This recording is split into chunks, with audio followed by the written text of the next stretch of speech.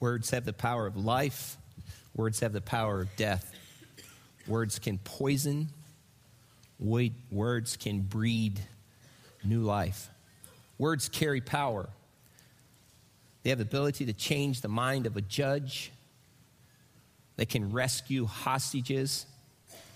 They can lift a downcast, suicidal person standing on a bridge. They can win on Jeopardy. They can restore a marriage. Words can cause you to cry. Words can cause you to laugh. Words can fire up a team in a locker room pre-game. Words can become poster boards for locker rooms. Words heal open wounds in relationships. Words can stop a person in their tracks. Words can build confidence in a young boy looking for security. Words can express frustration. They can emote joy. They can cause an abrupt end to a cell phone conversation. They could frustrate someone from ever trying again. They can motivate a nation in the midst of adversity. They can unleash the heart of our God. They can close the door forever in a business deal. They can stop Satan in his tracks. And they could change your life. Our legacy are shaped by our words. Your legacy, my legacy, is shaped by how we communicate and how we talk and what we say. And what we say when we're not there about someone else. And they shape who you are. They'll shape who you become. And much of our legacy, whether we want to agree with it or not, or admit it or not, has already been shaped by the words left behind us. And our landscape is littered with success stories of words, and our landscape is littered with destruction stories because of our words. It has peppered our lives from the day we've been born, from the moment we said mama and dada. Our words are living testimonies to who we've been, to who we'll be. Words make a profound difference in your legacy. Words come at opportune times and they breathe life. Words can come at a graduation ceremony in a moment when someone needs a little boost. A word from a parent, a word from a teacher, a word from a colleague can lift someone up to make them believe they can do anything. 20 years ago, I found myself in a graduation ceremony at the Billy Sunday Tabernacle in Winona Lake, Indiana. At one time, Winona Lake was the mooring point for Bible conferences. And there was this gigantic auditorium called the Billy Sunday Tabernacle. As a college student, I worked on grounds and mowed grass and plowed snow and spent my time on bulldozers and dump trucks and backloaders and front loaders and lawnmowers. And I found myself in this auditorium because I was designated the person who once a year, and it happened to be my year, would go into the Billy Sunday Tabernacle because it was only used once a year and clean it up for graduation. So we opened the doors to this gargantuous building, 1 acre of shingles on it. Walked in and there's mushrooms as big as beach balls and there's plants growing in the dirt in the ground. And we went in and cleaned the place up and wiped off the seats because the next day there would be this graduation ceremony. It happened to be the last graduating class of Grace College and Grace Theological Seminary. And so people gathered in that Saturday morning and I found a seat in the midst of all these families and all these individuals who were coming to celebrate the graduation. All of us have been to graduations. Some of us have graduated. Some of us have had the opportunity to speak at graduations. So a very typical graduation service. But at this ceremony were some graduates who were master's level. And some of them were seminary students who had spent and worked hard to get a degree. And a lot of them were married, and so their wives and children were there. And prior to the graduates being announced, the president of the college came up, as any high school principal does, at the beginning of the ceremonies and says something like this. For those of you who want to applaud your individual son, your individual daughter, I encourage you to wait to the end And everyone can applaud once everyone is through. Now, every part of me, when I hear that, just says, I'm not going to do that. And every part of you, if you're proud of your son or you're proud of your daughter, you're proud of your husband, you're proud of your wife, every part of you wants to race against that. And then prior to going to these graduation ceremonies, if you've had a child graduate, you probably had to talk by your son or daughter. Don't you say anything. I had that talk. And so anyhow, we were gathered at this ceremony, and the graduates began rolling across, and no one clapped, and they were excited to see him go, and there'd be a smile or there'd be an expression of joy on someone's face, and then it happened. Someone broke the rules. This guy came walking across who happened to be a graduate of Grace Theological Seminary, who had a full-time job, and his wife was seated in the auditorium, and they had 3 or 4 kids, and he had worked hard, and she had labored hard, and it had been a hard 3 years of a 92-degree master's degree, and they announced his name, and he walked across the stage, and he went to receive his diploma, and out of nowhere stood this 5'1" lady. She hops up on top of her chair in the back of this auditorium, and at the top of her lungs yells, "That's my baby!" You heard her completely across, and truth be known, this response was exactly what you did. And she just remained there. And she yelled that, "That's my baby!" As proud as she could be, she shouted at the top of her lungs, and she broke the rules. And the response of this seminary graduate, this father, this husband, was priceless. As he received his diploma, he went back and went. In that moment of time, 20 years passed in, I haven't forgotten it. Nor has that individual, I'm sure. And I'm sure there's moments around the table when he tells the story. Let me tell you the time about my wife when she poured into me and she said a few words, "That's my baby." Words come from within our hearts. I want you to grab your Bibles today. I want you to turn to Matthew chapter 12. Matthew chapter 12 and verse 33. If you need a Bible, hold your hand up. We'll be glad to put one in your hand.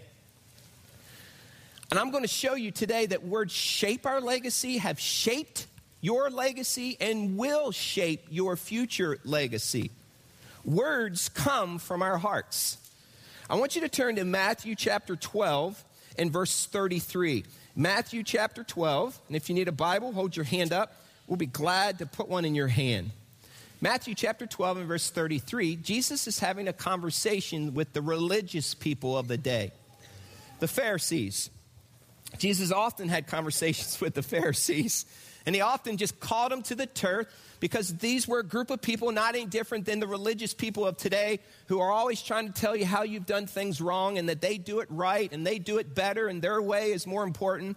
And so Jesus was speaking to this group of Pharisees who inwardly were just corrupt in their hearts.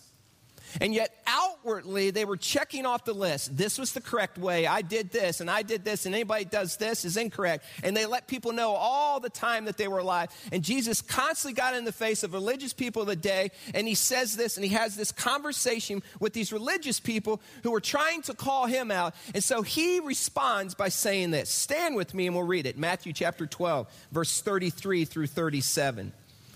Look what Jesus says to these religious people of the day who were always right. Verse 33 through 37. Let's read it. Make a tree good, and its fruit will be good. Or make a tree bad, and its fruit will be bad. For a tree is recognized by its fruit. You brood of vipers, how can you who are evil say anything good? For out of the overflow of the heart, the mouth speaks. The good man brings good things out of the good stored up in him. And the evil man brings evil things out of the evil stored up in him. But I tell you that men will have to give account on the day of judgment for every careless word they have spoken. For by your words you will be acquitted, and by your words you will be condemned. You may have a seat. Jesus is pretty strong in his language to the Pharisees here. He looks at him, he says this, every careless word that you've ever spoken, every careless word that's ever come out of your mouth and from your lips, you will be held in account for. Every careless word. And then he tells them this. He says, by your fruit you will be known, and by your fruit reveals your heart condition. In other words, if evil comes from your lips, then your heart is evil. If good comes from your lips, then your heart is good. And he tells them that from their heart, there is this reservoir that stores up thoughts, ambitions, desires, loyalties. And from your heart, these thoughts and desires, that's where words come from. So when you say something and I say something, and when the Pharisees said something, Jesus said, you can't blame anyone but yourself. So every word that comes from our mouths comes from this reservoir inside of us, this part of our being that stores up thoughts, ambitions, desires, concepts, theories, beliefs. And from our heart, the overflow of our heart, our mouth speaks. So every word you speak matches perfectly with the DNA of your heart. And this reservoir contains everything that you've placed into it. That's why it's a dangerous thing to get put out for surgery. Have you ever been put out for surgery and put under, and you go in for surgery and you know that you're going to get the gas mask and you're going to be out for a while? That's why it's a dangerous thing. Have you ever been by the bedside when a friend or a loved one or a relative has come out from being under? Have you ever heard the words they say and the phrases, and then you tell them what they said and they don't remember any of it? Have you ever been there when someone has said something embarrassing about the nurse that was there helping them prior to surgery, and they didn't realize that they said that? Or they say these things that literally before surgery, there's a filter that says, don't say it, don't say it, don't say it.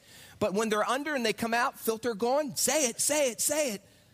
Have you ever seen someone speak? It's dangerous when you walk into surgery and know, I'm going to come out and they're going to put me under. And when I come to, oh, please, God, help me not to say maybe some thoughts that I thought 30 years ago. And it seems like those are the thoughts that come in. I've often told people this before you go into surgery, and if they take you under and you know you're going out, here's a good thing to do before you go in. Read the Bible, Bible, Bible, Bible, Bible, Bible. And then say Jesus 400 times. Jesus, Jesus, Jesus, Jesus, Jesus, Jesus, Jesus, Jesus. So that when you come out, Jesus, Jesus, Jesus, Jesus, Jesus, Jesus. And your wife will be proud of you. But something within us has been able to capture the thoughts, the ambitions, the desires, everything we've taken in. There's this reservoir inside of us, and they establish who we are. And Jesus is looking at the Pharisees and says, guess what? Your fruit tells me what the condition of your heart is. Our words establish the real person we are. And that's pretty humbling to me as I age and want to leave a legacy, and you want to leave a legacy that influences people and points them to Jesus Christ. I want my words to cause my children and my wife to want to love Jesus more. I long to inject hope and faith and grace into my kids. I do not want to be remembered as a father and a husband and a pastor and a friend who was harsh and condescending and just a fault finder, and who was arrogant and knew he was right and was quick to point out something wrong that someone else did, and couldn't hardly wait to plaster something out on Facebook or on a blog that pointed a fault out in someone else. I long for my words to be seasoned with grace and make people believe that they can come back from any setback in their lives. I know that you want to be remembered with words that breathe encouragement, not condemnation. You see, for me personally, after sitting with hundreds and hundreds of people in counseling sessions, and sitting with men over and over and over and over again, I know the collateral damage that happens from super righteous people. I know the collateral damage that's happened from a father that was always right. I know the collateral damage that has happened from a mother who never, ever pointed out something good that their daughter or son did. I recognize the collateral damage, and in a moment of time, it doesn't take me very long, I can see a broken, fractured person has been damaged by words of someone that was close to them in their past. And that's why the psalmist says in Psalm 19:14, may the words of my mouth and the meditation of my heart be pleasing in your sight. Can we establish this, that the language of our lips, the things that you and I say, come from the currents of our hearts? It's this river that flows from our hearts. And so the words that you say come from the things that you've put into your heart. In fact, turn to Proverbs chapter 18 and verse 21. Please turn there. Proverbs chapter 18 and verse 21. Let's establish this truth today regarding words. Proverbs chapter 18 and verse 21. The Bible is full, and specifically Proverbs is full of verses challenging us to consider the things we say and showing us that our words have impact on people's lives. And then in Proverbs 18 and verse 21, it says this. Look what it says. The tongue has a power of what? What does it say? Life and what? Death. The tongue has the power of life and death. And those who love it will eat its fruit. Think about that for a second. Words kill, words give life, and they're either poison or fruit. You decide. Words kill, words give life, they're either poison or fruit. You decide. There's no in between. You can't be someone who partially gives life to someone. You can't be someone who partially poisons. Poison is poison. And so our words do one of two things, and you have a decision, and I have a decision regarding legacy. What are the words that we'll speak? It's pretty easy to see what kind of person you are. For instance, either you are a person who walks into someone's life and you water them, you season them, you want them to grow, and so you fertilize them. And so when you walk onto the scene, you give them life. You are a person who breathes life from your heart, and you breathe life on that person. Or you are, as the Solomon says in Proverbs, you are a person who kills. You are a person who walks into a situation and literally dries it up, brings poison and death. So you're one of two things, and I am too. We're either life or we're death. And as you look back over your life, which one have you been? Which one do you want to be? All you have to do is look at the relationships around you. How many of your relationships are littered with destruction? How many of the people in your pathway, if you look back and you see all these ashes and these burning embers because of something that you said, something that you spoke? And yet the Word of God encourages us to love one another, to lift up one another, to encourage one another, to bear one another's burdens. And there's this list of one another's the whole way through the New Testament. And that's the picture of the legacy that we're supposed to leave. Yet if truth be known, you look back, all it takes is one phrase, you suck. And it can destroy someone. It can destroy someone who's climbing this thing called life and trying to have a perspective of themselves that's different than what you are giving them. And Jesus was very strong in his language to the Pharisees, who were always quick to speak about the faults of others. He even calls them a brood of vipers. Then he goes on to tell them that these men will give account to every careless word that has ever been spoken. Let's just say this. Jesus didn't have a whole bunch of grace and patience for people who spoke carelessly about others. To your right and under your chair, if someone's on the end, are some 3x5 cards. Just look down to your right or left on the ends. If you're the person, would you reach down under your chair and pass those cards across?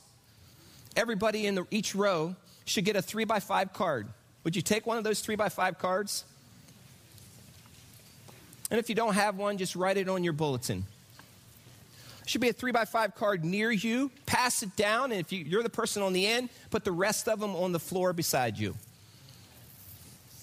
And throughout this message, I'm going to ask you to write down some questions. I'm going to ask you to write on this 3x5 card these questions that are used for you to be introspective, for you to see, how am I doing with my words? Jesus didn't have much room for people who were careless with their words. And so the first question I want you to write on this 3x5 card, and I want you to keep this in your Bible or put it on your refrigerator or put it on your mirror or a place that you see every day. I want you to write this question down. What area of my conversation do I need to fix now? What is the area of my regular conversation that I need to fix now? Write that down.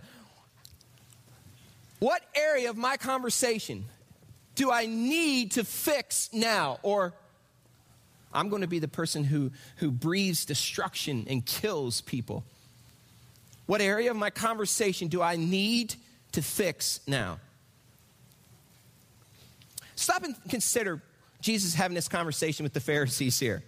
He was telling them, listen, the words that you speak about everybody else are dangerous. And not only dangerous, but you got to take it into consideration, the careless words that are in your life, because you are causing damage. And the words you speak come from the heart that you have. Let's face it, some of us probably need some radical renovation of our hearts in order for us to leave a legacy that really does breathe life upon people. And some of us don't even realize it. Have you ever been with someone who has the gift of sarcasm, the gift of negativism, and the gift of fault finding, and they don't even recognize it? Have you ever sat with someone and they've been doing it for so long that when they speak, you know that somehow before this conversation is over, they're going to point out something critical about you or critical about someone around them, and they get so involved in the midst of it and they continue to do it and do it and do it that they don't even realize that they're doing it. They just become like, this is my lifestyle. And right now, you could probably think of people right now who are quick. You can read their Facebook posts, statuses. You can remember conversations at family reunions. You can remember conversations in the hallways. You can remember conversations on the telephone. You can remember talking to them at ball games, and everything that they say is always being critical, always speaking death, and yet they don't even know it. It just becomes a pattern of their life, and they need a radical renovation of their heart in order for something fresh and something life-like to come out of them.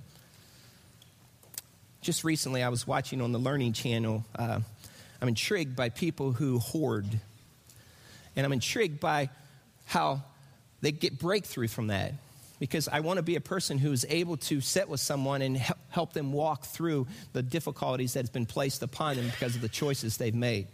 And just recently, I was watching this individual who reminds me of what I'm talking about right now. This individual loved pet rats. And maybe you've seen the highlights of this. And this individual started out with 2 pet rats. And he really loved these pet rats. And the reason he loved these pet rats was because they brought him comfort from grief of his wife dying suddenly when she was 39. And so instead of dealing with the grief in his life and grieving like God has encouraged us to do, he blocked it out, he pushed it down, and he began to love on these rats. And so anytime he was with these rats, it allowed him to think of good thoughts, and it brought him comfort. And yet it would push down this grief that he was feeling. And before you know it, these 2 rats grew to 4, 4 grew to 8, 8 to 10, 10 to 100. 100 to 2,000, and before you know it, he had 3,000 rats in the home that he lived in, that each day he would walk out, he would throw feed, he would throw water, and they ran through his walls, they slept in his cupboards, they were inside of his mattress, they were in his bed, they were in every chair in his house, they ran across the top of the cupboards, they were in his sink everywhere, and they dug holes in the walls, and they lived up in the walls, and they showed the portrait of this man sitting amidst all this carnage, feeding rats, and I want to say, doesn't he realize that something is wrong? Doesn't he realize that this isn't the condition that God intended him to live in and to live with? And so then they showed these psychologists walk into his life who are specialists in the area of hoarding and grieving. And one by one, they were able to talk to him before, and they were able to clean it out. And in order to get rid of all these rats, and they put them in plastic boxes, over 3,500 rats. And after they cleaned his whole house out, they dug the walls open, and they ripped down the drywall, and they gathered these rats, and they thought they got them all. And the story I want to say that he had to collect 350 more even after they left. But it was total renovation. And there he sat, and he didn't even recognize, and everyone else could come around and say, wow, man, don't you see? Something's wrong. Don't you see? This isn't right. Don't you see? But he had spent the majority of his life living in that condition, and to him it was normal. And some of you spend the majority of your life, and you don't, and out of the recesses of your heart comes these words that kill people and destroy people, and you've been doing it for 10, 20, 30, 40 years, and you say, I can't change, it's just me. And some of you are so good at it, you don't even recognize you're doing it, but everyone else sees it. And so when that's the case, what do we need to do? We need a total renovation of the heart. And the Pharisees were classic in doing this. They were so good at checking off what they were good at, and they had their theology down, and they were tight with it, and they knew that they were right, yet they couldn't see the blaring 2x4 in their life, and everyone else could see it. No one would want to get near them because they were mowing everybody over, and they needed a total renovation of their heart, and they didn't even know it. Words can be lethal. Words have the power of life. They have the power of death. Trust, character, influence, and integrity are built over many years of faithfulness and can be lost in a minute with a few words. I've seen it happen over and over and over again. Someone who has been faithful, someone who has been trustworthy, someone who has influenced others for Jesus Christ, someone who has great character. And I've seen them destroy it with 3 and 4 sentences of words. And it takes forever to build that back. I see it happen way too often. So if we want to leave a legacy that lives on for generations and 3 and 4 and 5 generations that allows people beyond a grave to live and to grow, we must speak words of life. If we want generations not to be inhibited from whom Christ wants them to be, then we must get rid of the fires and the words that cause death. Words can be lethal. Ask yourself this question. Where have I been lethal in a relationship because of my words? Where have I been lethal in a relationship because of my words? Write that down. Where have I been lethal in a relationship because of my words? In other words, ask God to bring that person to mind where you breathe destruction on their life in that relationship. It doesn't take long for the Spirit to say, oh, right there. Oh, right there. Oh, right there. And unless you're open to letting the Spirit speak to you, you might be like that guy who had pet rats and didn't even recognize it. But if you're open to being all that Christ wants you to be, and you walk away and repent and say, God, show me, He'll show you. You might need to go back and say, I am sorry. Begin with you. What lies do you believe about yourself? How about your families? Where have you poisoned a relationship because you knew you were right? And that's just the way it is, because that's the way we've always done it. And my father spoke that way, and his father spoke that way, and my mom was that way. We're just straightforward people, and we tell you like it is. And if we think you suck, you suck. I mean, it's like that's our gift, and we're supposed to just go out and speak that. Like somehow that's going to say someone, whoa, I want to be a better person. When someone tells you that, do you want to be a better person? Boy, I want to improve now since I suck. I mean, just this pattern that continues to pass down generation after generation after generation. Words can be lethal. Listen to James. You don't have to turn there. Write down the passage. James chapter 3 and verses 5 and 6 says this. It says, likewise, the tongue is a small part of the body, but it makes great boasts. Consider what a great force is set on fire by a small spark. The tongue also is a fire, a world of evil among the parts of the body. It corrupts the whole person, sets the whole course of his life on fire, and is itself set on fire by hell. In other words, one little word, a couple consonants and a few vowels strung together can reap a fire and destroy a person and a family and a legacy for a very long time. It's time we set aside our need to be right and just love one another. It's time that you and I become givers of life, where we water, where we season with grace, and where people grow because of time spent with us, because we spent time with Jesus. And there's this attraction to our lives and to people around us because we point them to Jesus. Many of you remember this quote as a kid, and some of you probably spoken it to your kids, and I heard it over and over as a kid. Sticks and stones might break my bones, but words will never hurt me or harm me. By the way, it's a lie. Words hurt. Words harm. Words can be death, and words can be life.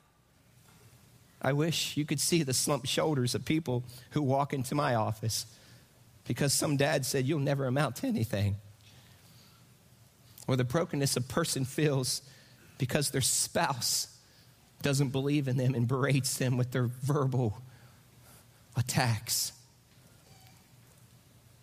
I wish you could see the girl who continues to feel insecure and goes on to live a life of prostitution because along the way, someone, the man figure in her life, the husband or the father in her life, never said, I love you, I believe in you, you're worth it.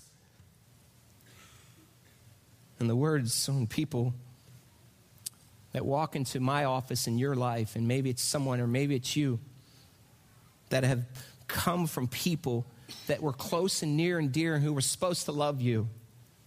I wish you could see the scars of teenagers because some teen at the lunch table at school began to gossip about them.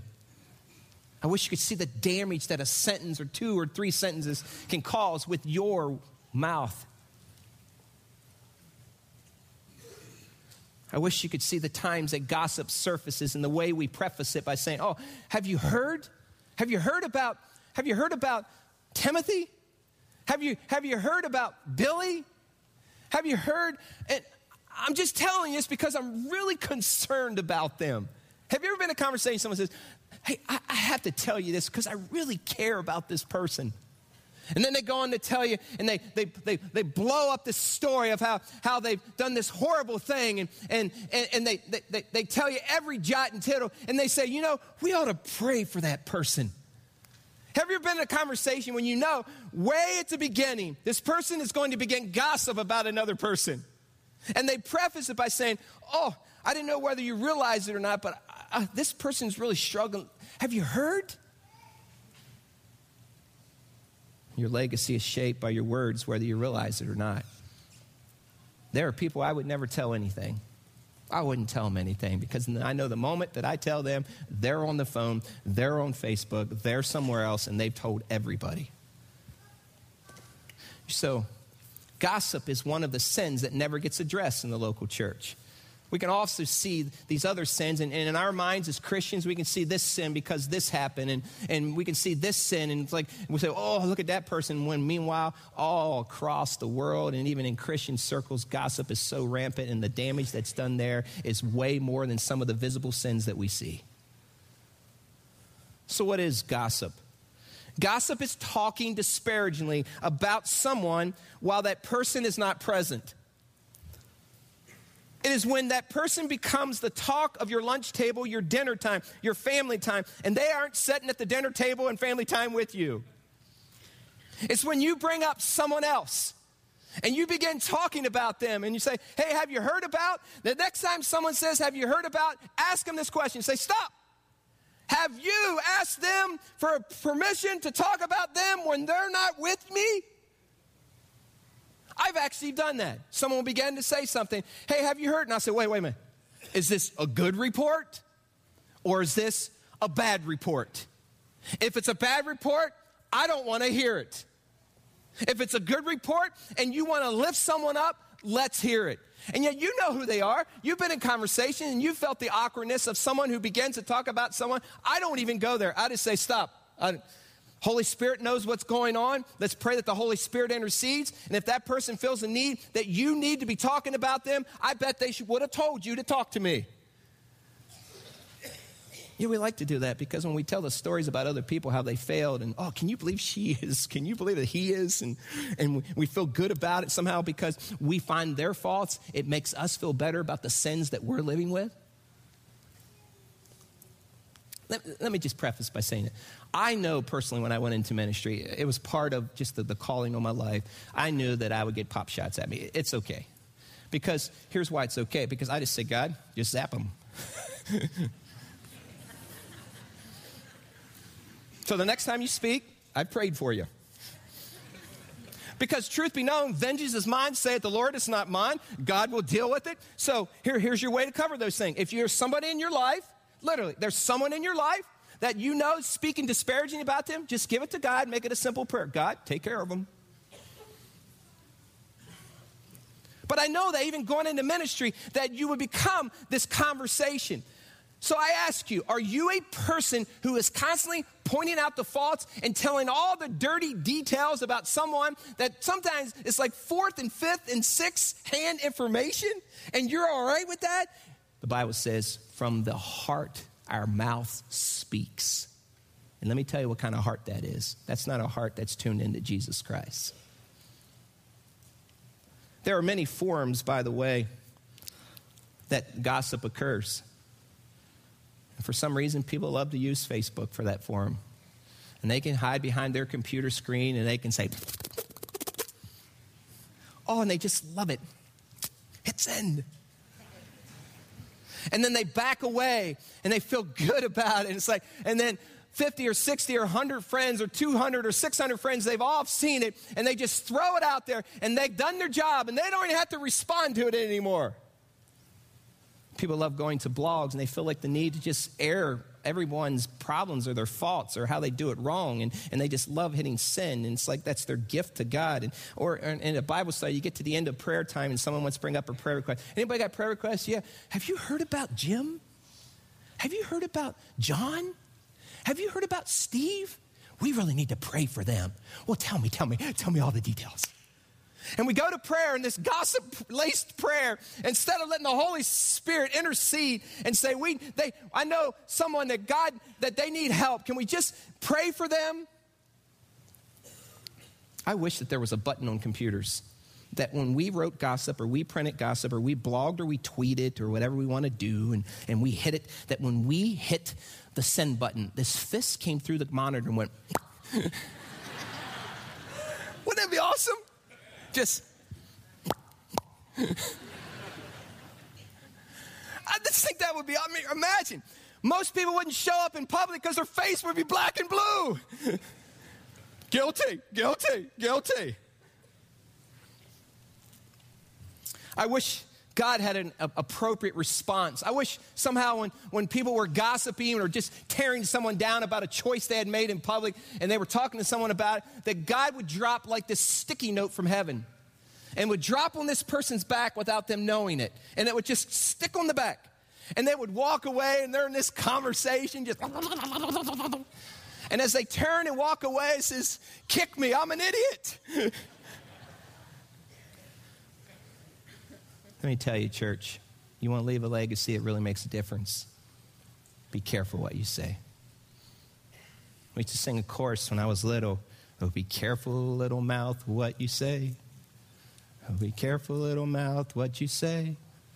For the Father up above is looking down below. Oh, be careful, little mouth, what you say.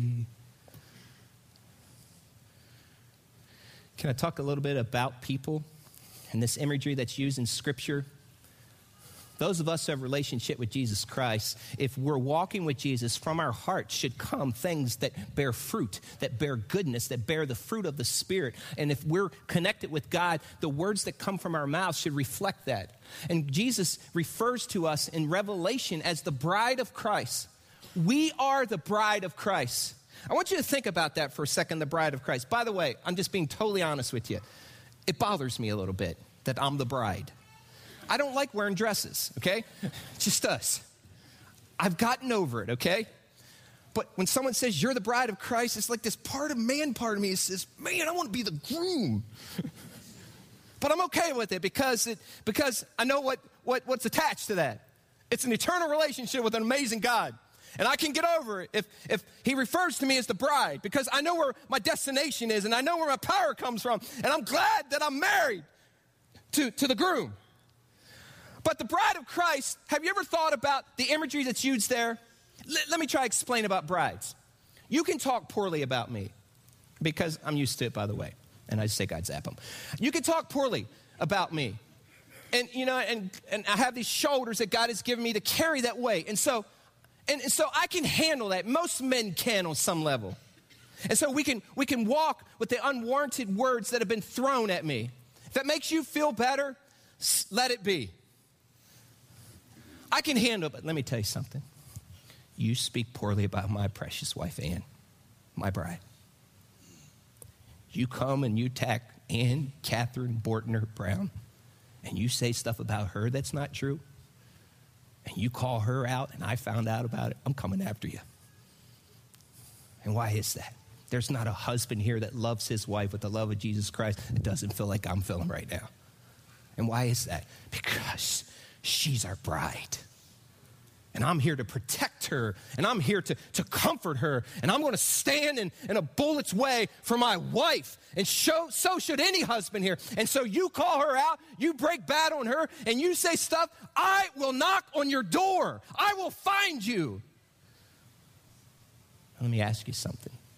Do you think the groom, Jesus Christ, doesn't feel the same way about the bride of Christ when people want to bash the bride of Christ? Do you think he doesn't get upset when Christians who are the bride of Christ call out other Christians from other churches and they bash the bride? Do you think God says, oh, that's okay, go ahead, have some more?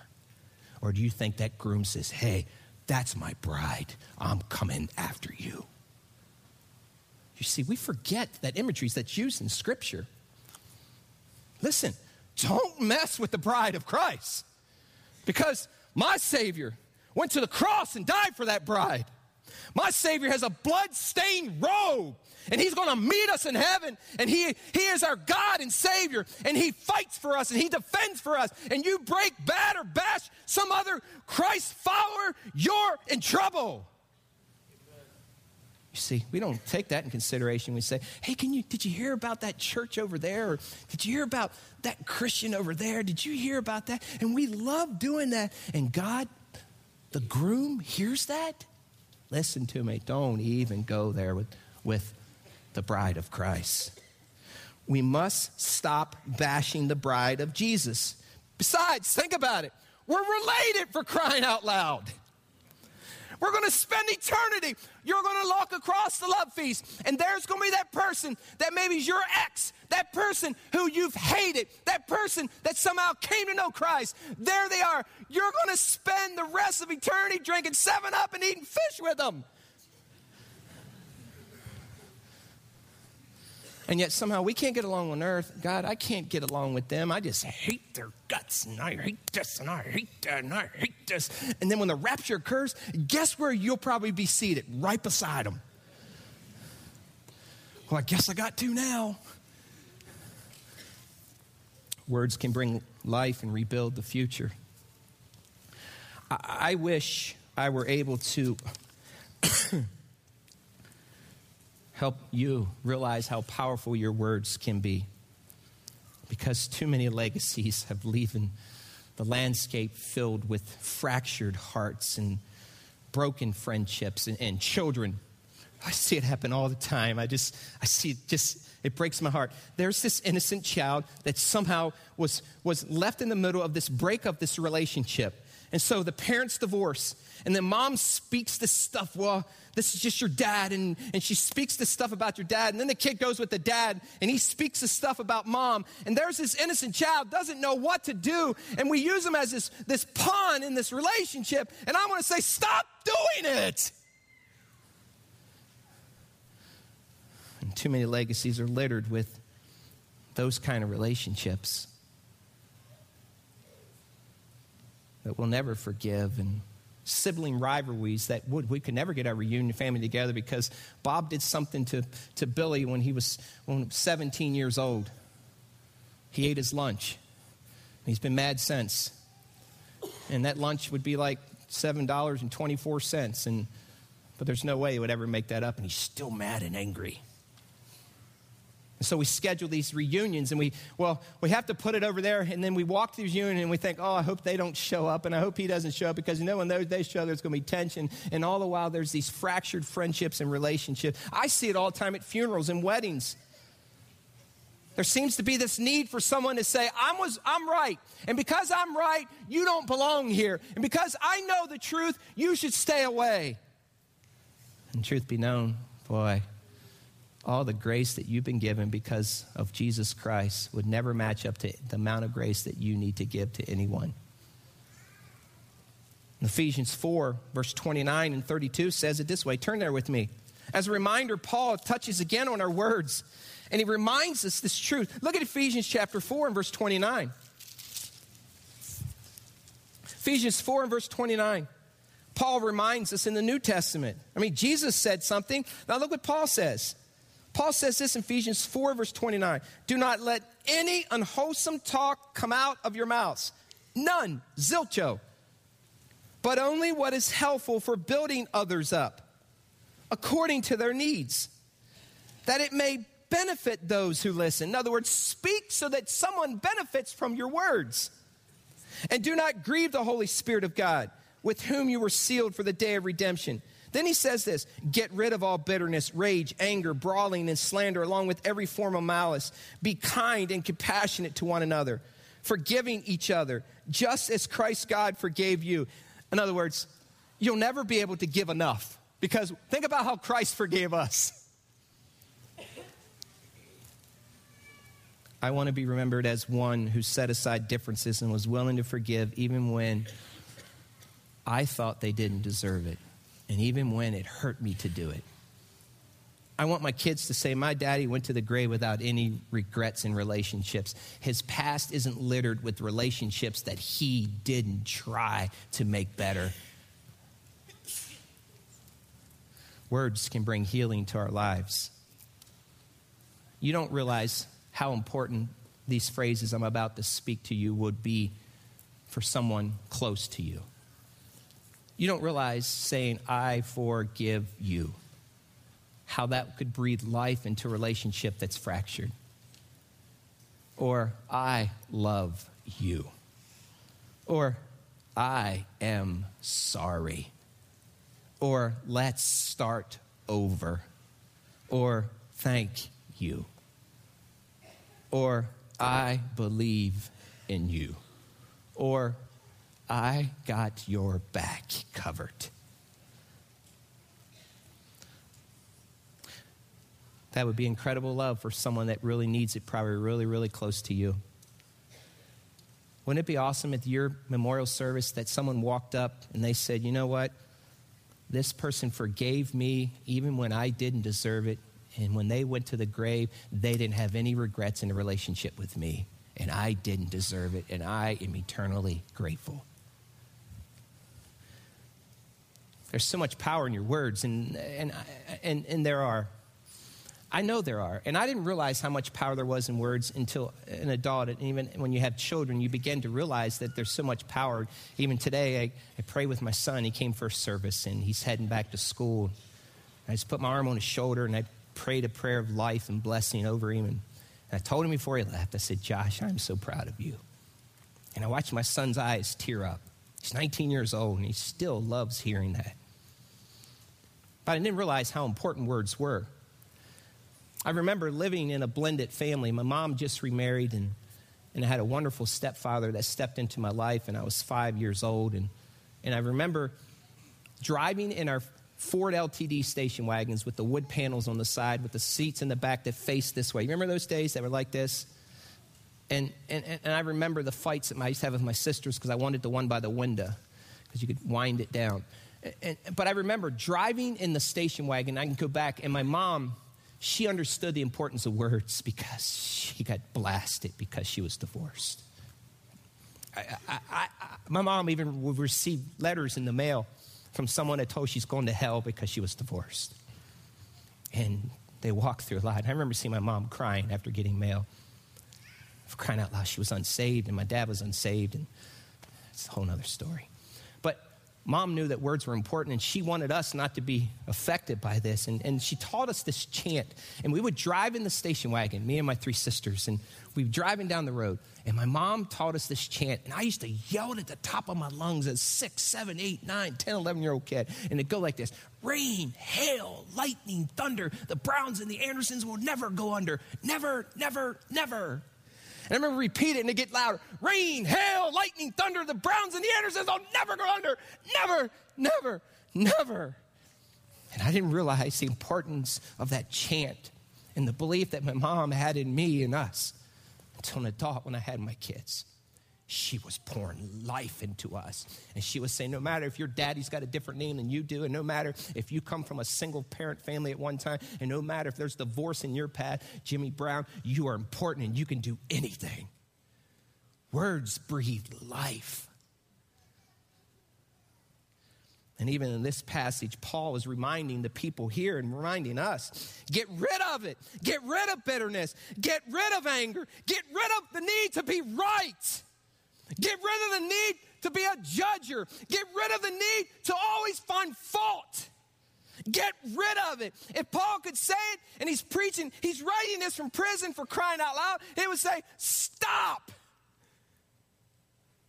And too many today want to manage their unforgiveness because they've been hurt and someone's done something wrong to them and they're just mad and they're angry.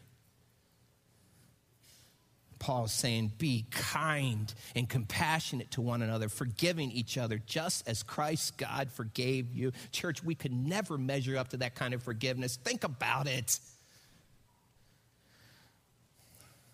Oh, I'll give a little bit tonight, and I'll forgive them a little bit here just for a couple hours while they're here, but when they leave, I hate their guts.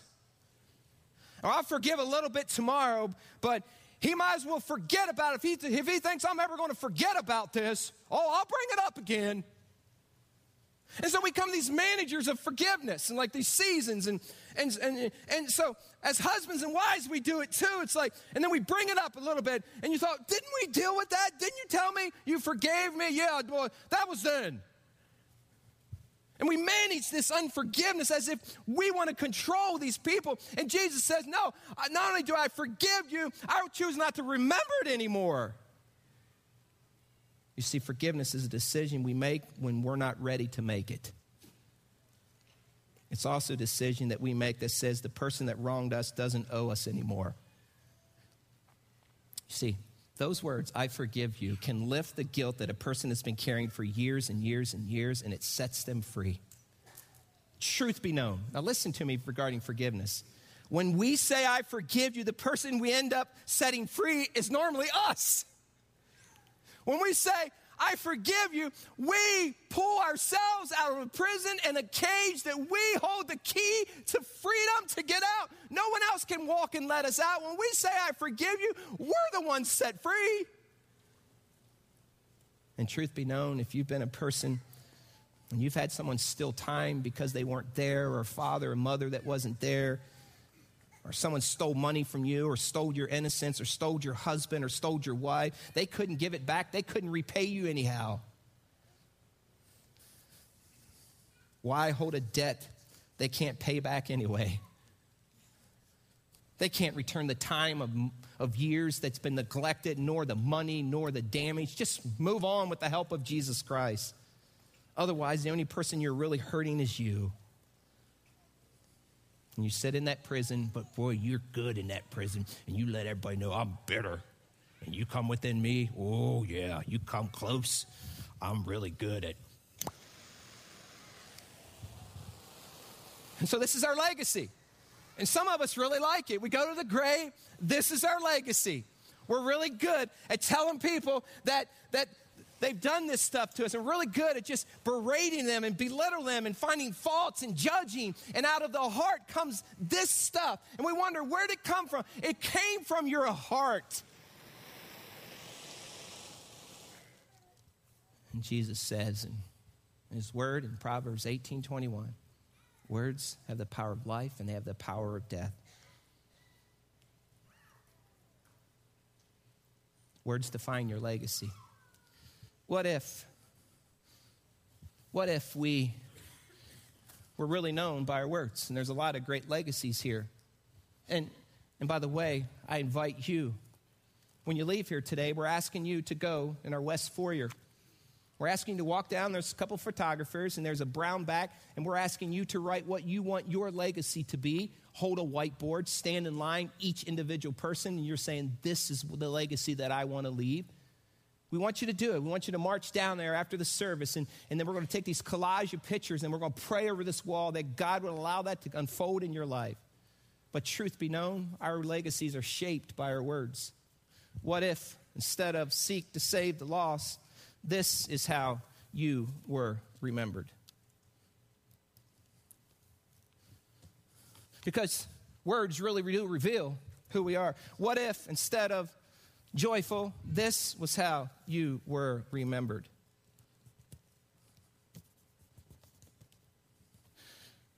What if, instead of a God-fearing man, this is how you were remembered?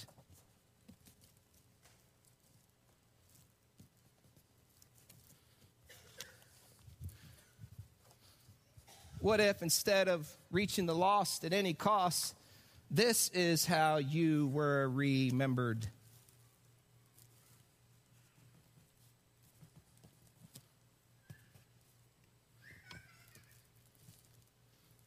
What if instead of serving, this is how you were remembered?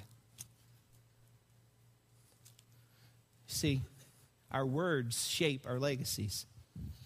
And whether you want to be a person of acceptance and encouragement in God's hands and feet, and an instrument for God, or a warrior, the real you comes from here. God, help us today. I pray, God, that we would be people who leave legacies that impact people and point them to Jesus for generations beyond our death. And Jesus, I pray for this group that's here today. Maybe there was something that surfaced in their life, and maybe this message will cause them to call someone up and say, I am sorry. I forgive you. Or maybe it means we just start breathing life and telling someone we believe in them, we love them, we got their back. God, I pray that Grace Community and the followers of Christ here will become saints that speak and breathe words of life, not death. Help us, God. We love you, God, and we're grateful that you're a God who forgives, you're a God who extends grace, and you're a God who wants us to become more like you. And I pray, God, in the weeks and days ahead, that we will begin to shape our legacies with words of life. In Jesus' name, amen. See you next week. Make sure you stop by the photo shop and get your picture taken.